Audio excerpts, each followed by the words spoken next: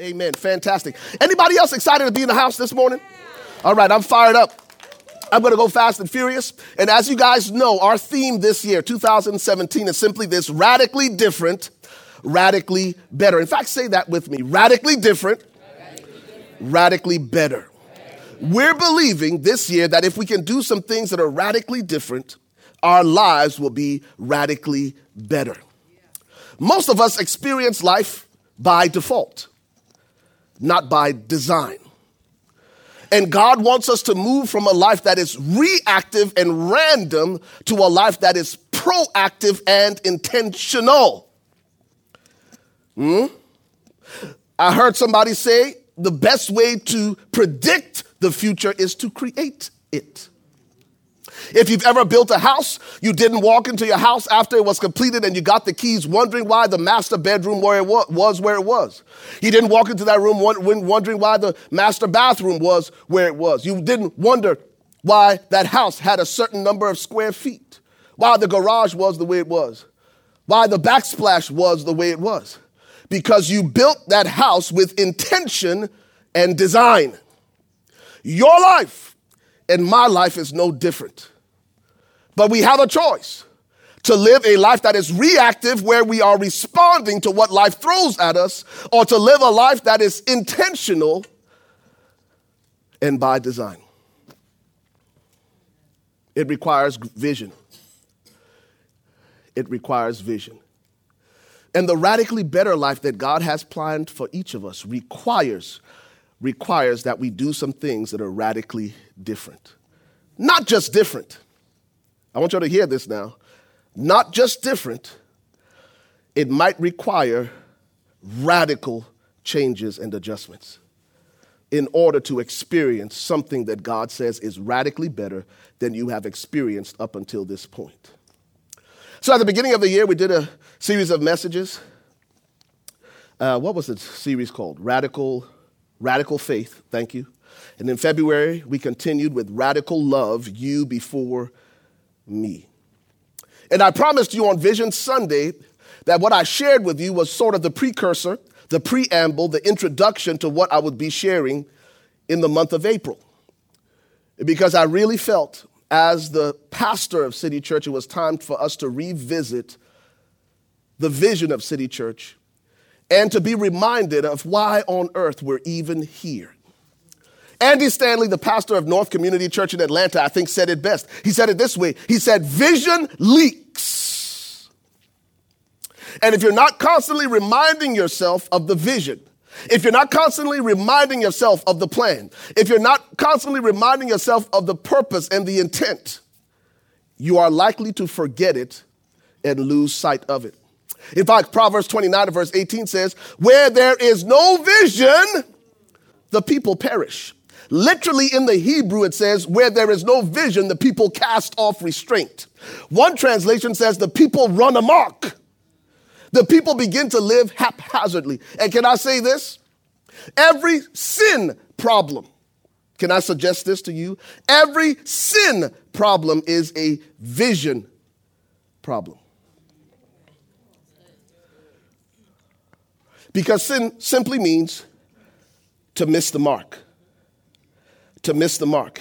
And if I'm not recalibrating my life to the mark that God has set for me, the mark that God has ordained for me, it is possible and highly likely that I will consistently readjust the target and celebrate that I missed the target that I readjusted to accommodate my preferences, instead of the target and the standard that God created for me. You've heard me say it before. In my backyard, with Levi, I have an adjustable basketball goal. I dunk on that thing all the time. And I impress Levi and beat my chest. Most of us go through life, and we have adjusted the standard from a 10-foot goal to an 8-foot goal, and we celebrate that we're meeting the standard every time for a lowered goal. It's a vision problem. It is a vision problem.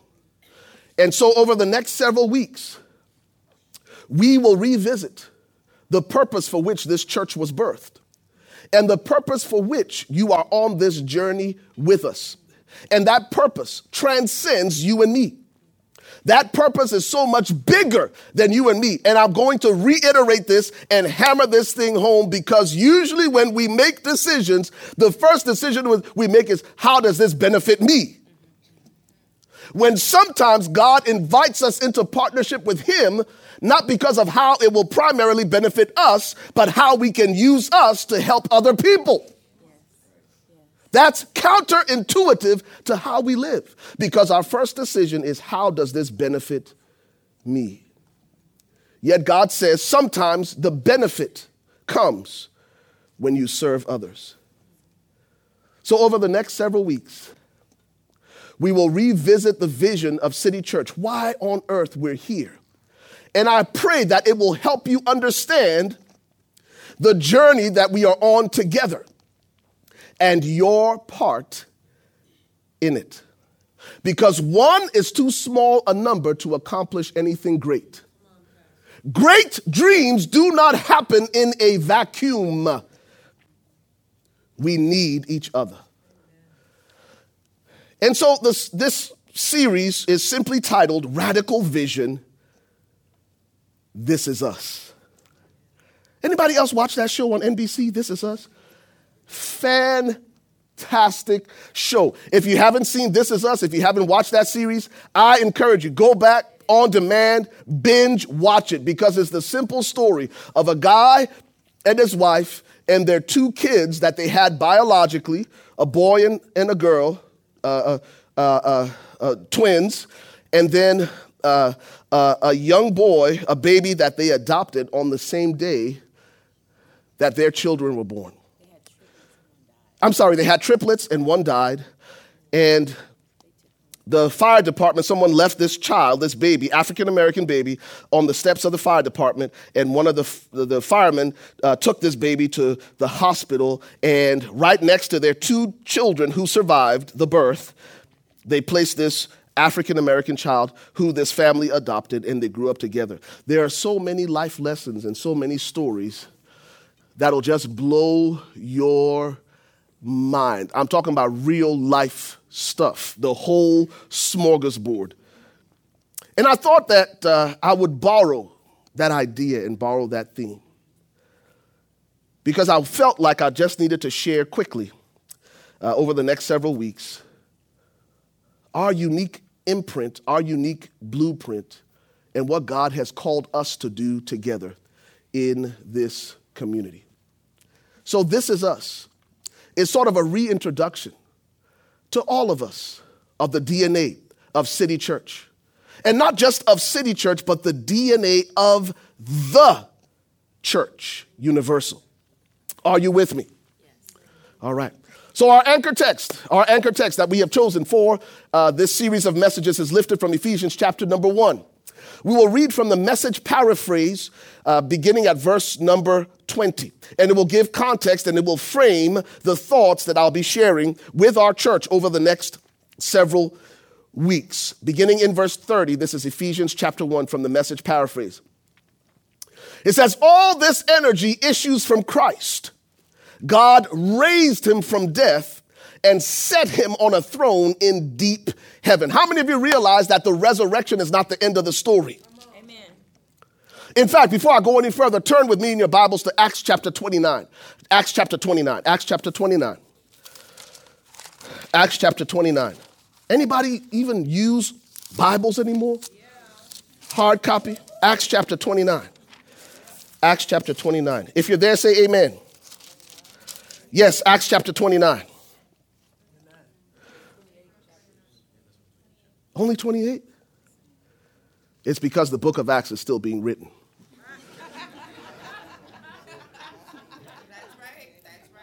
That's how you do that. There is no Acts 29 because the story and the history of the church did not end with the 28 chapters of the book of Acts. These are the Acts of the Apostles. This is the history of the birth of the church. But the life of the church and the influence of the church and the impact of the church is not restricted or confined to these 28 verses. Jesus rose from the grave, but the story didn't stop there, because Jesus commissioned 12 men to go and make disciples of all nations. In fact, the scripture says that after he rose, he appeared to as many as 500 at one time. 1 Corinthians chapter 15. Interestingly, only 120 of them made it to the upper room because vision leaks. Jesus told 12, and he appeared to about 515 that are named references in 1 Corinthians chapter 15. On the day of Pentecost, when the church is born, only 120 of them made it. But the story continues. It is very fitting and appropriate that we are talking about the church the Sunday following the celebration of Easter, because Jesus rose so that he could empower the church. I want you to hear that. What Jesus didn't do, he has given us the responsibility of completing as the church. I want you to hear that now. What Jesus did not do, what Jesus left unfinished, he is commissioning us to finish. It's not about just showing up on Sunday morning and getting pretty and getting dressed up. There is work for us to do. And Resurrection Sunday reminds us of the urgency that he is inviting us into to complete the work that he has invited us into. So Acts 29. Acts chapter 29 is happening right now in churches around the world where billions of people are gathered. And Jesus is saying, I rose so you could go. We're going to flip this whole idea of what church is upside down. That is not just about us gathering. But after we have gathered, God commands each of us to scatter and bring his influence into every place that he sends us. I want you to hear this now. What we're doing this morning is about gathering and being encouraged and being equipped and being empowered so that we can be deployed, because the church does not end at 11:30 when we say the blessing and we leave. The church, the work of the church and the influence of the church continues everywhere that a Christ follower is deployed. Everywhere the soles of your feet tread, the scripture says you shall possess. And so God is inviting us to occupy all streets. That's why the church is here. And so the scripture says, God raised him from death and set him on a throne in deep heaven. He is in charge of running the universe. Everything from galaxies to governments. How many of you realize that our God is the most high God? In fact, his name is El Elyon. That there is none above him, none beside him, none before him, none like him. He is the ultimate authority. And he rules over galaxies and governments. There is no name and no power exempt from his rule. That means our God has the preeminence.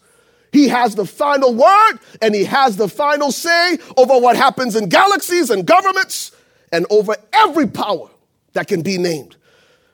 And it says it is not just for the time being. This fact is so forever. It is eternally settled in heaven that the God we serve has the final word. He is in charge of it all. And he has the final word on everything. That means our God is sovereign and he answers to no one. Amen. He has the final word. Now listen to what it says now, because this is where we want to land and invest most of our time. Listen to this. We said that his name is above every power and none is exempt from his rule. He is sovereign over galaxies and governments. That his rule is eternal. But listen to what it says. At the center of all of this, at the center of all of this, at the center of all of this, at the center of all of this, Christ rules the church. I want you to stop for a moment and consider the vast expanse of this universe, some of which has not yet been touched, tapped, or even discovered. And of all the places that God could have chosen to set up camp In the center of all of creation and all of the universe, the Bible says Christ rules the church. At the center of everything is the church of the Lord Jesus Christ. Listen to what it says. It says the church, you see, is not peripheral to the world, but the world is peripheral to the church. I want y'all to catch that. That this world is not something that is at the center of what's happening. We think of the economy, we think of the government, yet the Bible says at the center of it all is the church. The thing that holds it all together is not what's happening politically. It's not what's happening militarily. It's not even what's happening economically. At the center of what God is doing in the earth is his church. Man, I don't know if y'all getting that. At the center of everything is the church. It's a lot like the hub in the middle of a wheel. Everything that God is doing in the earth revolves around his church. Because the church, you see, is not peripheral to the world, but the world is peripheral to the church. The church is Christ's body. Listen to this. The church is Christ's body in which he speaks and acts, by which he fills everything with his presence.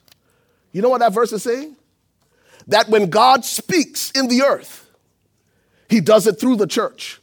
That when God acts in the earth, he does it through the church. That you and I are an extension of what God desires to do in the world.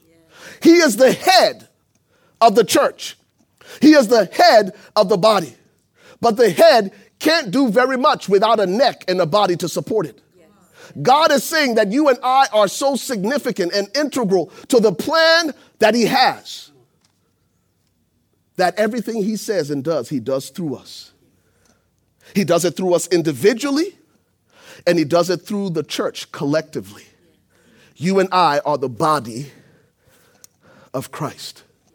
That means God can't touch, God can't heal, God can't help apart from his church. That's how significant you are. That's how significant I am. That at the center of it all is his church. What does that mean for our church? On Vision Sunday, I shared with you that God has given us greater clarity about why we're even here. And that God is calling us to be a life-giving church in the heart of the marketplace, y'all. In the heart of the marketplace. If it's true that the church is not peripheral to the world, but the world is peripheral to the church, it's interesting that God has placed us where we are, right here in the middle of the marketplace, where decisions, billions of dollars worth of decisions are being made all around us every single day. Is it possible that God has placed us here to begin to influence the decision makers who are influencing policy all around us? Not just Toyota North America, not just FedEx, not just Liberty Mutual, but I read recently that Boeing is coming to Legacy Town Center. I also read recently that Capstone Capital has invested several $100 million, and they're going to be putting in 175 townhomes in Legacy West, starting at $500,000 and going over to $1 million. When I visited with my friend, a pastor friend in Washington, D.C., and when I started to tell him about all the things that are happening around us in Legacy Town Center, he said, "Ray, it sounds like God is sending the world to your church." And sometimes we miss the forest for the trees. We don't see that everything God is doing around here, that at the center of it all is his church. Is it possible that God placed us here when he did to anticipate the growth that is happening all around us? Because he cares about the people that are coming? Yes. Is it possible that the temporary inconvenience of being in a movie theater is so that you and I can be prepared to serve the thousands of people that are coming? Yes. To be a life-giving church in the heart of the marketplace? The answer is absolutely. Absolutely. And in order to walk in that opportunity, you and I have to begin to see beyond just ourselves.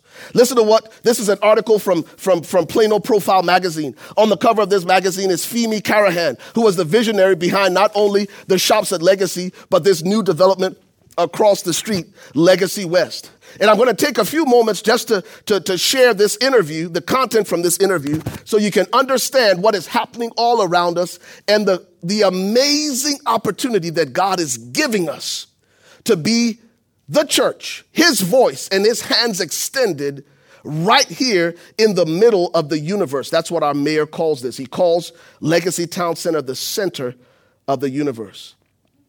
It says, at the grand opening of Williams-Sonoma Home Store at the Shops at Legacy in 2009, Mayor La Roselier, who was a personal friend, turned to Femi Karahan and joked, how great would it be if you built up the other side? Today, that land is being built up as the future home of Toyota North America, Liberty Mutual, FedEx Office, JP Morgan Chase, and Legacy West. It's an American dream come true. Check this out.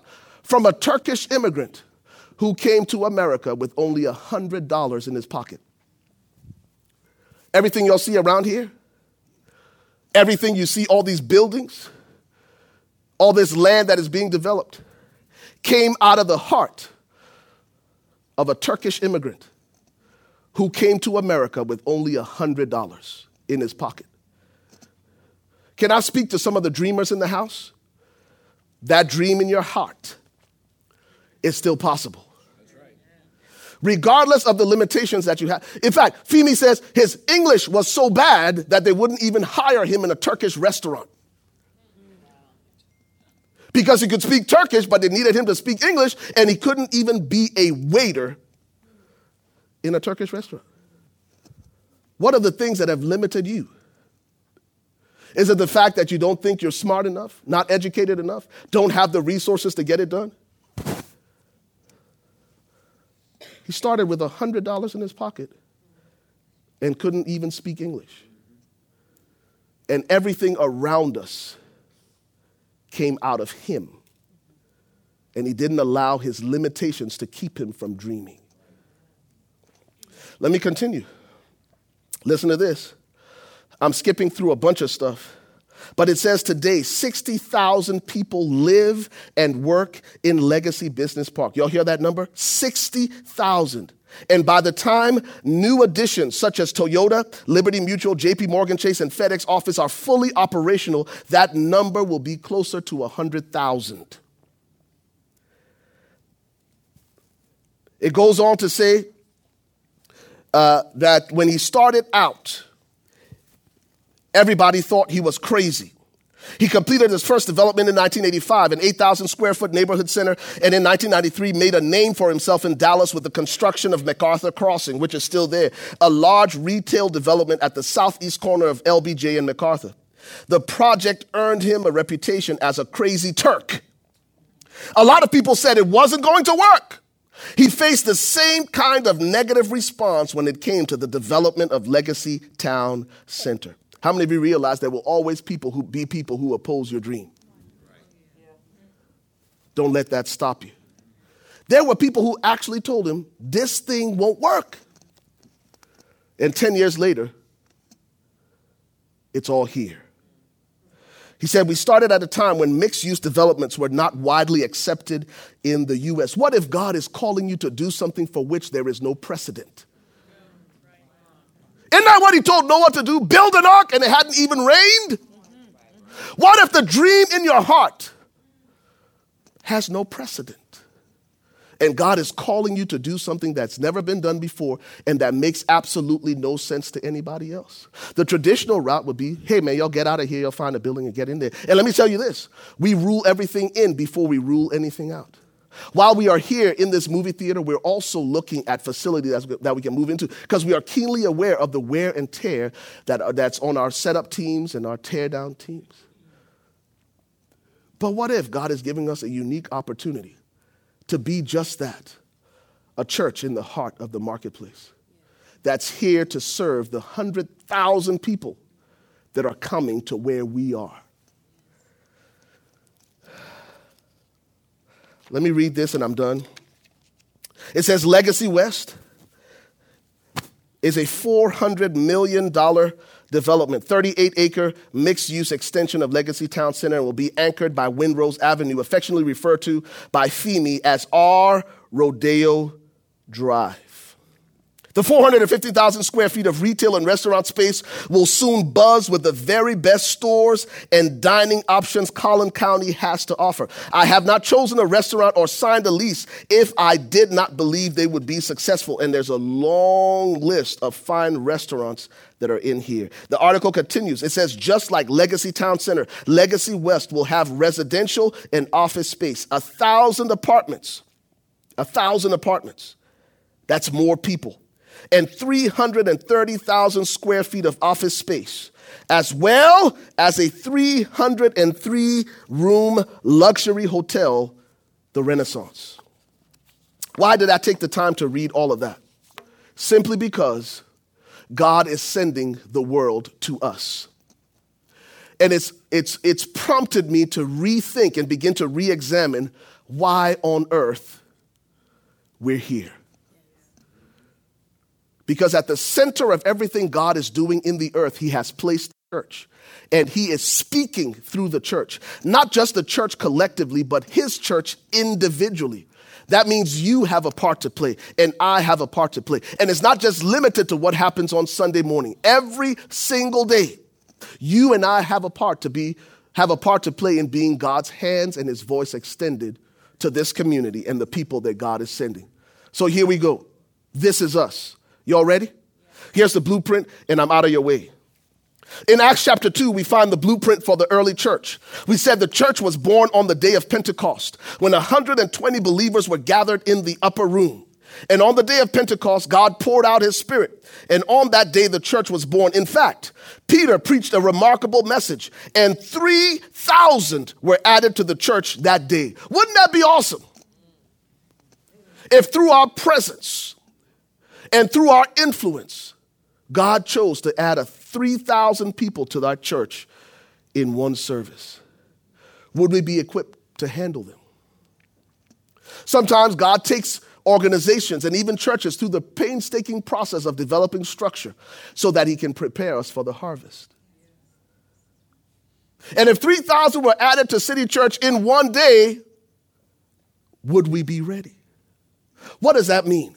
If all this growth is happening around us, I believe that God has given us a window of opportunity to prepare for the harvest that he's sending so that we can conserve the harvest and not let it go to waste. But what does that look like in real terms? What should the church, that church that is attractive to unchurched and de-churched people, what should that kind of church look like? That's what we're going to talk about here briefly as I close. Number one, let's look at Acts chapter 2 and verse 40. And it says, and with many other words, he testified and exhorted them, saying, be saved from this perverse generation. Verse 41, then those who gladly received his word were baptized, and that day about 3,000 souls were added to them. Listen to what the DNA of the early church looked like. And this is also what I pray the DNA of our church will be. It says, and they continued steadfastly in the apostles' doctrine. Let's stop right there, y'all. You know what made that early church successful? They valued the word of God. And if you and I are going to win in life, and if you and I are going to influence this generation and influence this community, our lives must be governed by the word of God. We must become a gospel-shaped church where the word of God is the final say in our lives, not what is popular in culture. It blows my mind that even today, when I have conversations with Christ followers, they struggle to make God's word the final authority in their lives. Yet Jesus said, man shall not live by bread alone, but by every word that proceeds from the mouth of God. And the early church was successful, not just because they had preferences around the Word of God, but they submitted and subjected their lives to the authority of the Word of God. So if we're going to be the kind of church that God has called us to be, we must be a gospel-shaped community of faith. That means we must allow the Word of God to inform our decisions and transform the way that we think. Ravi Zacharias said it this way. He said, the purpose of having an open mind is to one day close it on the truth. And the question then becomes, not for the unchurched or the de-church, but those of us who call ourselves Christ followers, when will we finally close our minds on the truth and say that, God, your word is the final authority, regardless of my emotions and my feelings, even when it hurts. Irma Brombeck famously said, the truth hurts. The truth will set you free, but it'll tick you off before.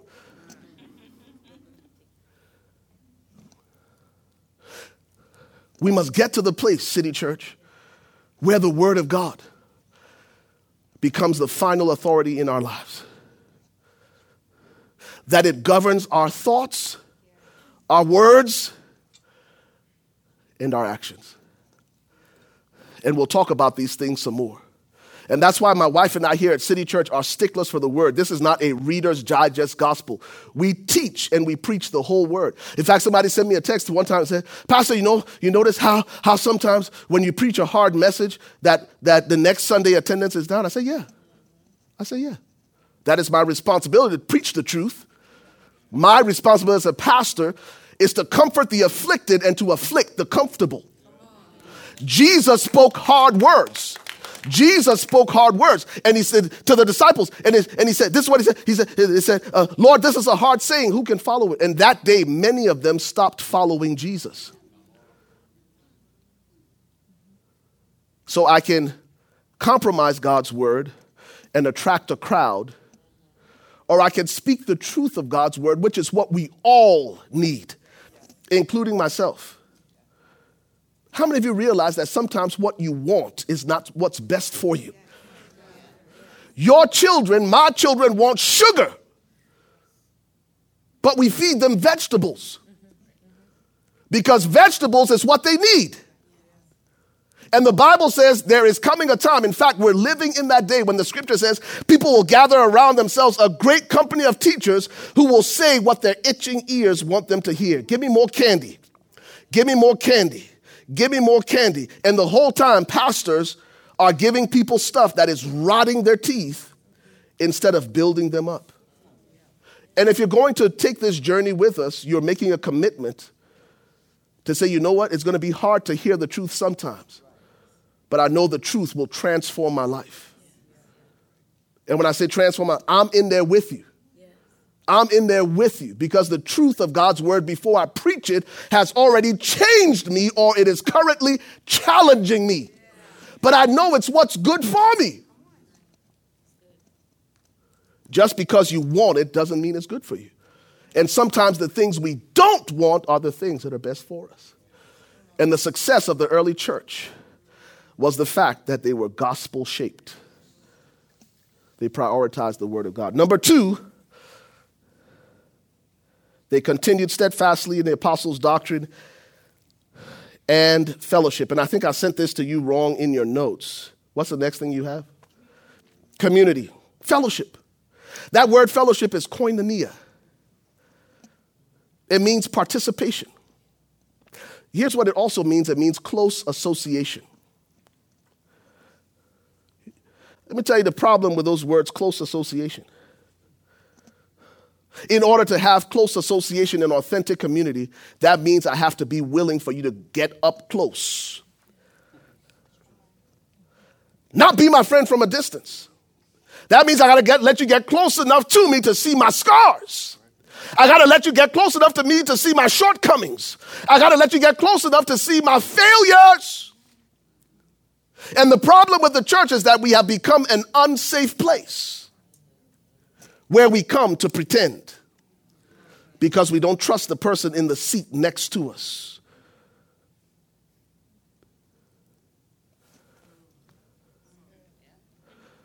The early church was successful because they had authentic community. where they didn't hide behind their filters on social media, where they created a safe environment, where they could be transparent and vulnerable. And you could say, you know what? I'm struggling, man. And you can handle it and not use it as ammunition against me. That's the kind of church that we are creating here at City Church. Not just a church that is shaped by the Word of God, but a church where we can have close association and joint participation. And not only that, the fact that all of us together are building the church. And this is what I know. You are less likely to destroy what you help build. And as long as it's Pastor Ray's thing, and as long as it's Wendy's thing, it's so much easier to walk away and to tear it down. But the kind of church that will reach this community that's coming 100,000 plus is a kind of church that is shaped by the gospel and that deeply cares about people. One of our culture statements is, we will love first and always. That means when you come through the door, right, we're not making up things about you. We're going to love you just the way you are. And when you walk out the door, we're still going to love you. Because the scripture says, owe no man anything but the continuing debt to love. It is a debt that you and I will never fully repay. Every single day you wake up, you will always wake up with a new outstanding balance to love.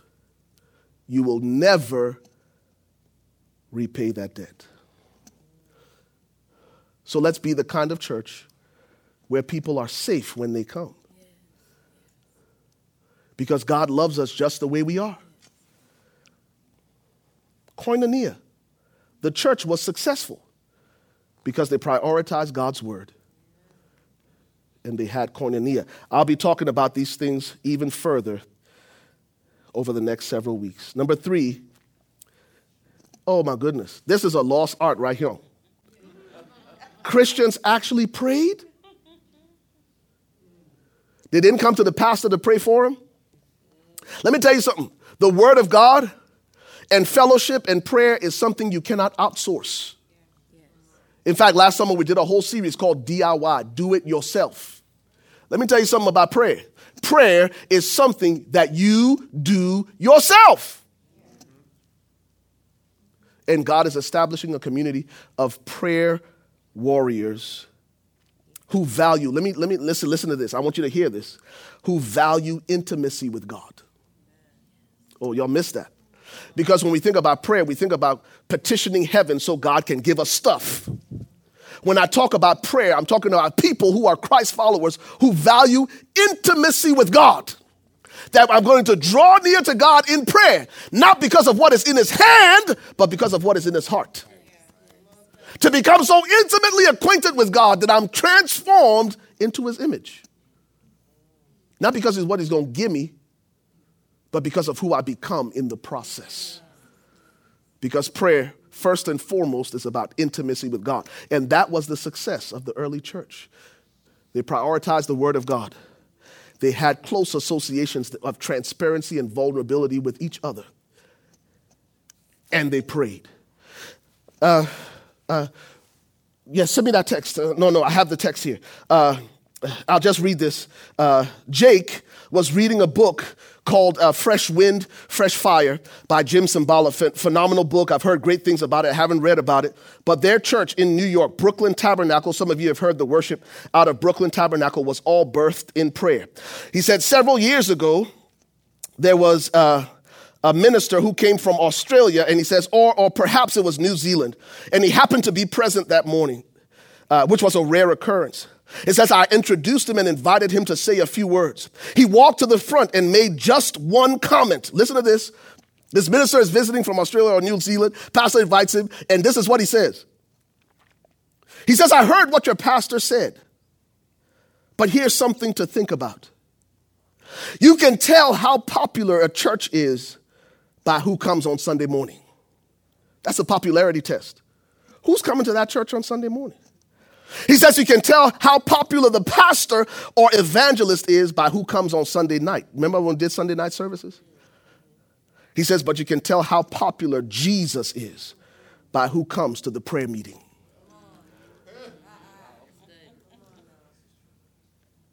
The early church was transformed because Jesus was a priority and the people prayed. Let me say these two things and I'll let y'all go. All right? I promise I'm going to let y'all go after I say these two things. When I say this is us, what is our DNA? What is our blueprint?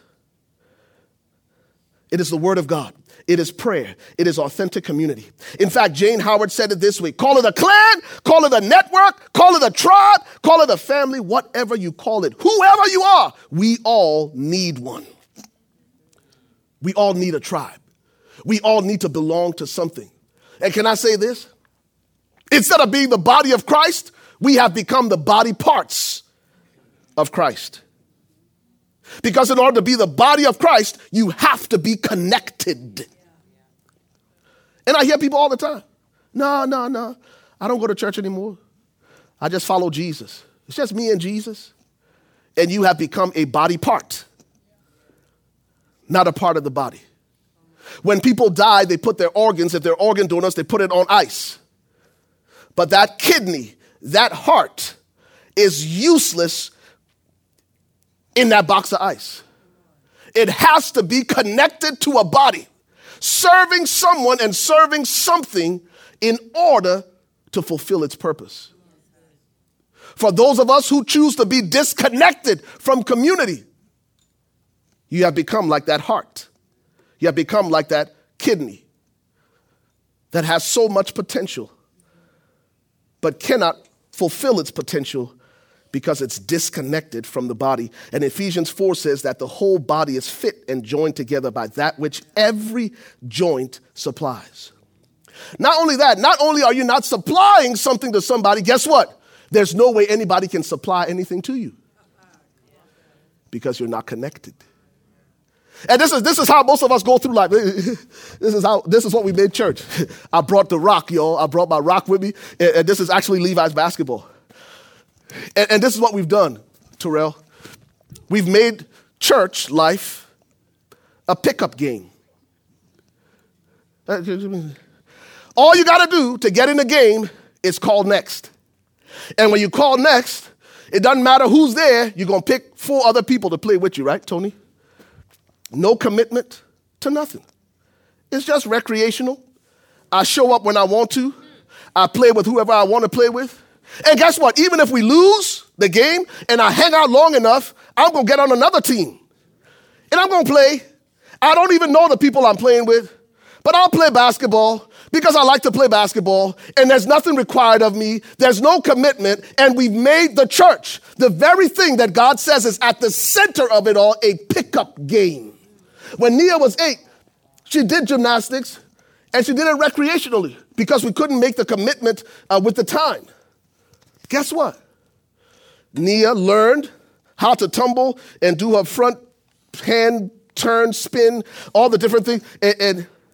But guess what? She never competed. She had the skills, but never competed. Wasn't part of a team. And there are people in pews every single day, for whatever reason, who choose to settle into a recreational life with God. When God says, I have need of you. Because the commitment to play on a team is totally different. Right?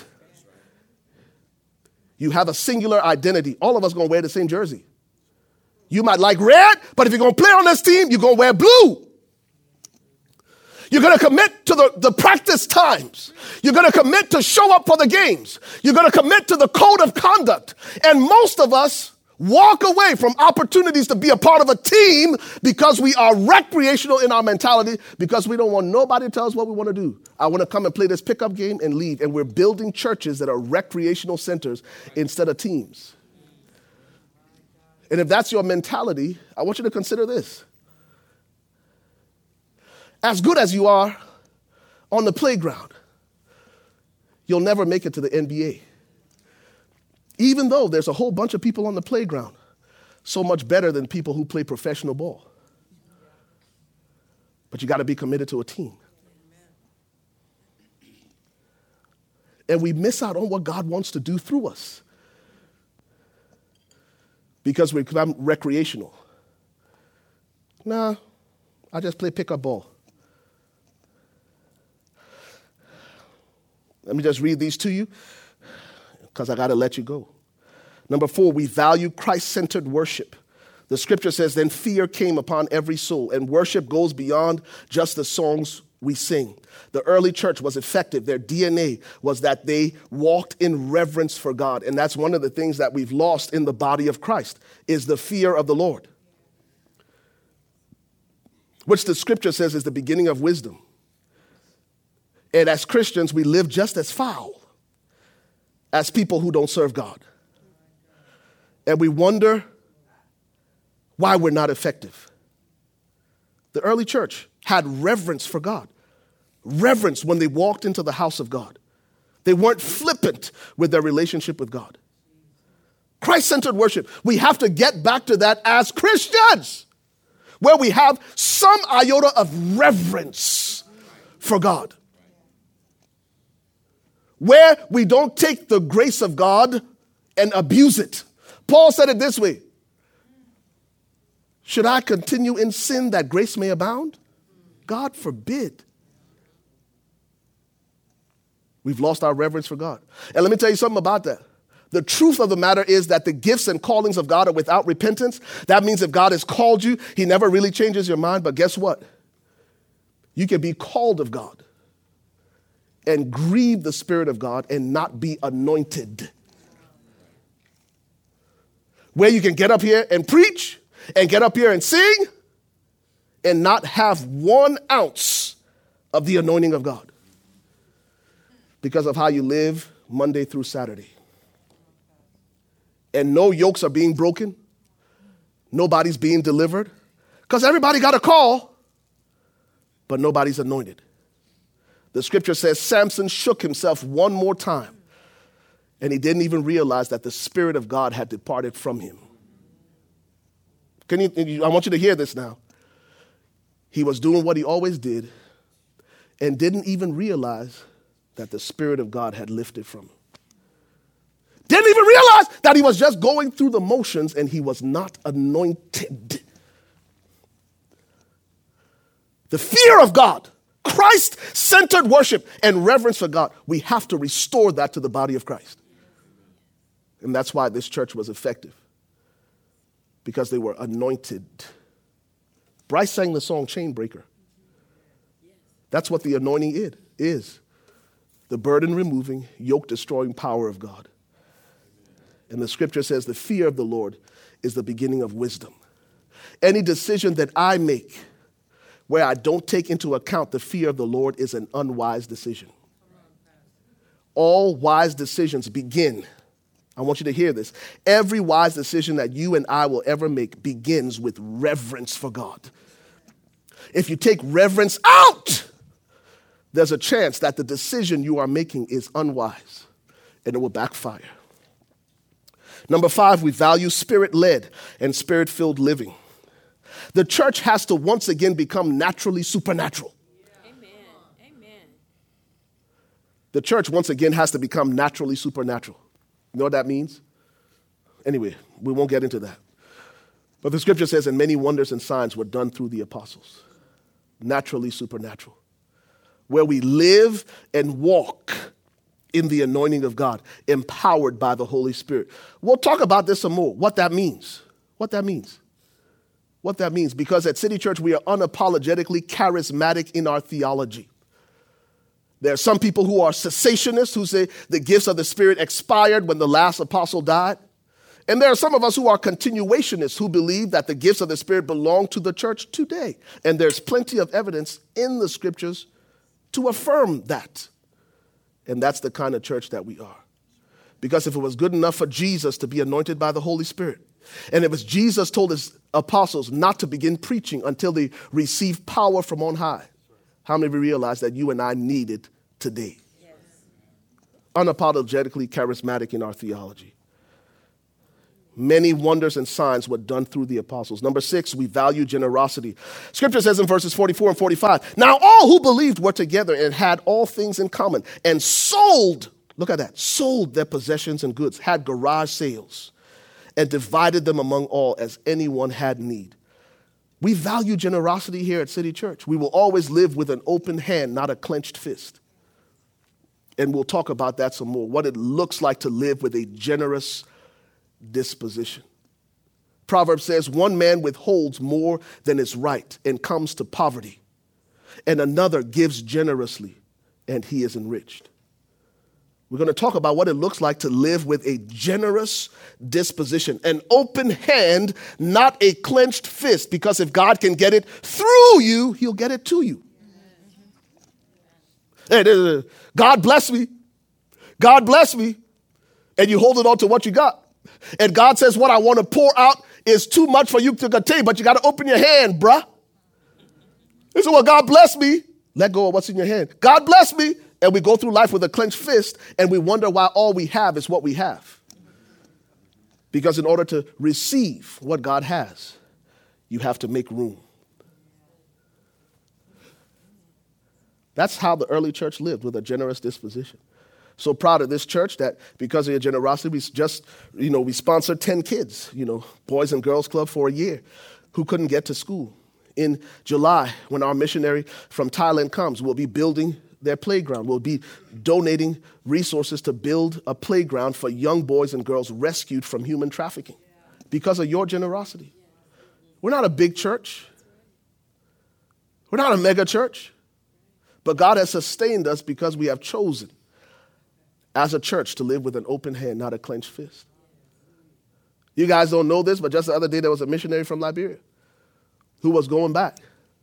And I had a bass guitar in my house. And I said, you know what? I'm going to sell that bass guitar, but because I was sending the bass guitar, I had to go buy guitar strings. And while I'm in the music store, the Lord said, buy this, buy that, buy this, buy that, buy this. Drumsticks and cables and guitar straps and guitar strings. Because I still remember growing up in Africa when we needed guitar strings, and we would only get them when the missionaries came to America and came back. And even though I just went to get guitar strings for the bass guitar that I was giving away, the Lord said, no, bless them. And when I presented to him, he was blown away. In fact, Lisa gave me 2 Kindle Fires for the pastor and his wife.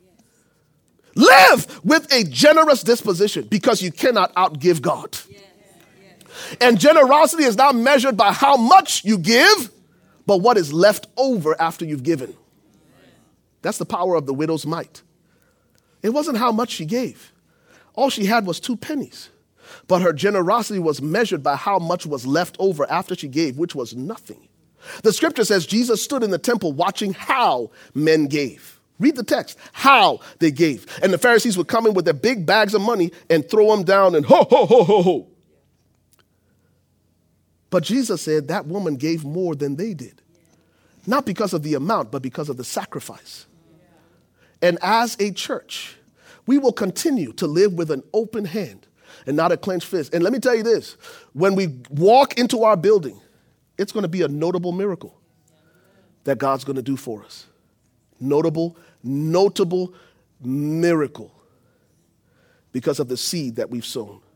Number 7, and this is the final thing, culturally relevant evangelism. The scripture says, and the Lord added to the church daily those who were being saved. Every day, people are being saved. Every day, people are being saved. And this is the DNA, the blueprint of our church. Simple conversations, simple invitations. And we see our friend Erica, and I see you leaning up on is that your boo thing? Ooh, Lord. I embarrassed you. Erica's been in the area 4 years. We went to buy a mattress. And like my wife said, buying a mattress these days is like buying a submarine. Right? Cost you a little something. But Erica was so, excellent. So good at what she did. So knowledgeable on every mattress and had a pleasant disposition. And somehow the conversation came up, and I'm going to tell all your business, is that okay? Just a little bit. And not all, but just a little bit. And somehow the conversation just came up, and it's like, man, it would be great if you were like a manager or supervisor who said, no, this is not what I want to do. Pump the brakes right there. You're as good as what you're doing, and it's not what you want to do.